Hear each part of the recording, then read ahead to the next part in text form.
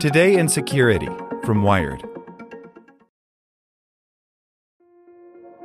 This episode is brought to you by Kia's first three-row, all-electric SUV, the Kia EV9, with available all-wheel drive and seating for up to 7 adults, with 0 to 60 speed that thrills you 1 minute and available lounge seats that unwind you the next. Visit kia.com/EV9 to learn more. Ask your Kia dealer for availability. No system, no matter how advanced, can compensate for all driver error and or driving conditions. Always drive safely.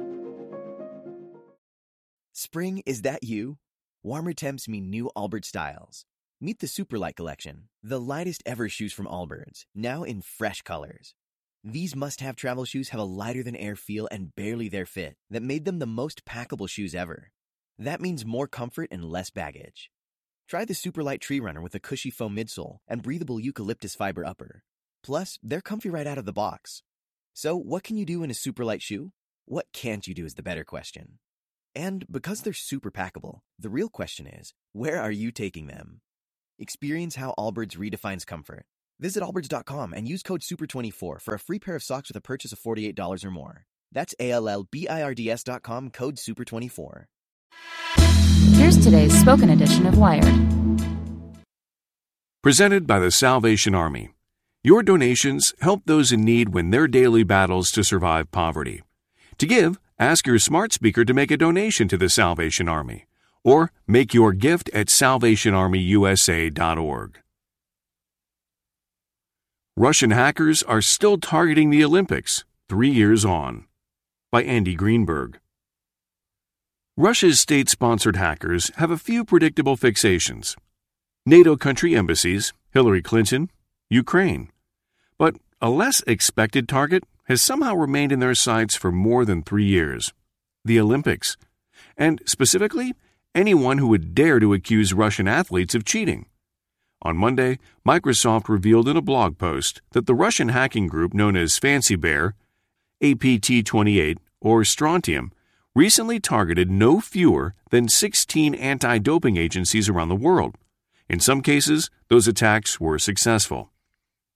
Microsoft notes that the hackers, long believed to be working in the service of the Russian military intelligence agency known as the GRU, began their attacks on September 16th, just ahead of reports that the worldwide anti-doping agency had found inconsistencies in Russian athletes' compliance with anti-doping standards, which may lead to the country's ban from the 2020 Tokyo Olympics, just as they were from the Pyeongchang Winter Olympics in 2018.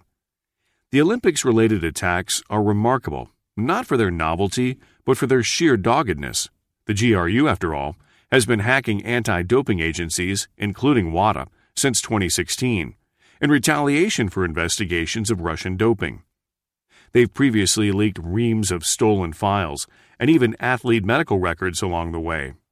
And even after several Russian agents within that GRU group were indicted last year in connection with those attacks, the country's cyber spies and saboteurs can't seem to give up their Olympics obsession.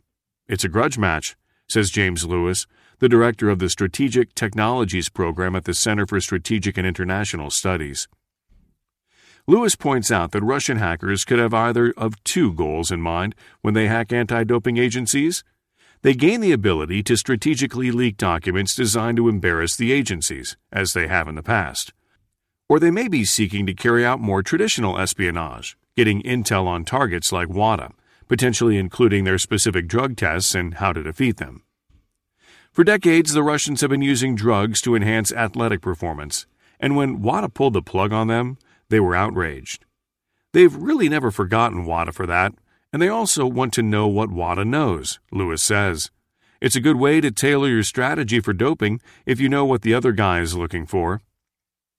Microsoft declined to share more specifics on the latest wave of anti-doping agency attacks, but says that the Fancy Bear hackers are using tricks similar to those they've employed in attacks against governments, political campaigns, and civil society around the world for years, including spear phishing, brute force password guessing, and directly targeting internet-connected devices.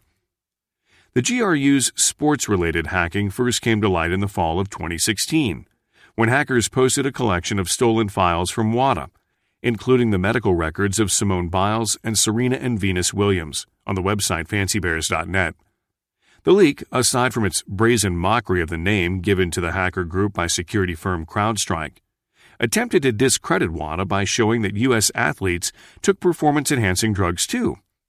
Simone Biles had, for instance, taken an ADHD medication since early childhood, which WADA had approved for her to use during competition. After Russia's Winter Olympics ban in early 2018, Fancy Bear retaliated with yet more leaks, this time from the network of the International Olympics Committee. And all of that was only a prelude to Russia's climactic revenge. At the exact moment that the Olympics opening ceremony began in Pyeongchang, a piece of malware called Olympic Destroyer took down the game's entire IT backend, disrupting ticketing systems, Wi-Fi, the Olympics app, and more. Though the hackers behind that attack layered the malware's code with false flags intended to frame China or North Korea, the threat intelligence firm FireEye was able to find forensic traces that connected the attack to the same hackers who had breached 2 U.S. states' boards of election in 2016. Once again, Russia's GRU. Given that history, Russia may be planning to go further with its latest round of Olympics-related targeting than mere spying or leaking, says John Holtquist, FireEye's director of intelligence analysis. It could be preparing another disruptive attack. After all, Russia never even received a public scolding from Western governments for Olympic Destroyer, not to mention indictments or sanctions. All of that means another Olympic cyber attack against next year's Summer Games in Japan remain a real possibility. Russia has no plans to stop using these tools, and there's no reason to think they won't try it all over again in Tokyo, says Holtquist. We should be bracing ourselves for more attempts to discredit Olympics organizations, but also, ultimately, another attempt at a major disruptive attack on the Games. Spring? Is that you? Warmer temps mean new Allbirds styles. Meet the Super Light Collection, the lightest ever shoes from Allbirds, now in fresh colors. These must-have travel shoes have a lighter-than-air feel and barely-there fit that made them the most packable shoes ever. That means more comfort and less baggage. Try the Super Light Tree Runner with a cushy foam midsole and breathable eucalyptus fiber upper. Plus, they're comfy right out of the box. So what can you do in a super light shoe? What can't you do is the better question. And because they're super packable, the real question is, where are you taking them? Experience how Allbirds redefines comfort. Visit allbirds.com and use code SUPER24 for a free pair of socks with a purchase of $48 or more. That's ALLBIRDS.com. Code SUPER24.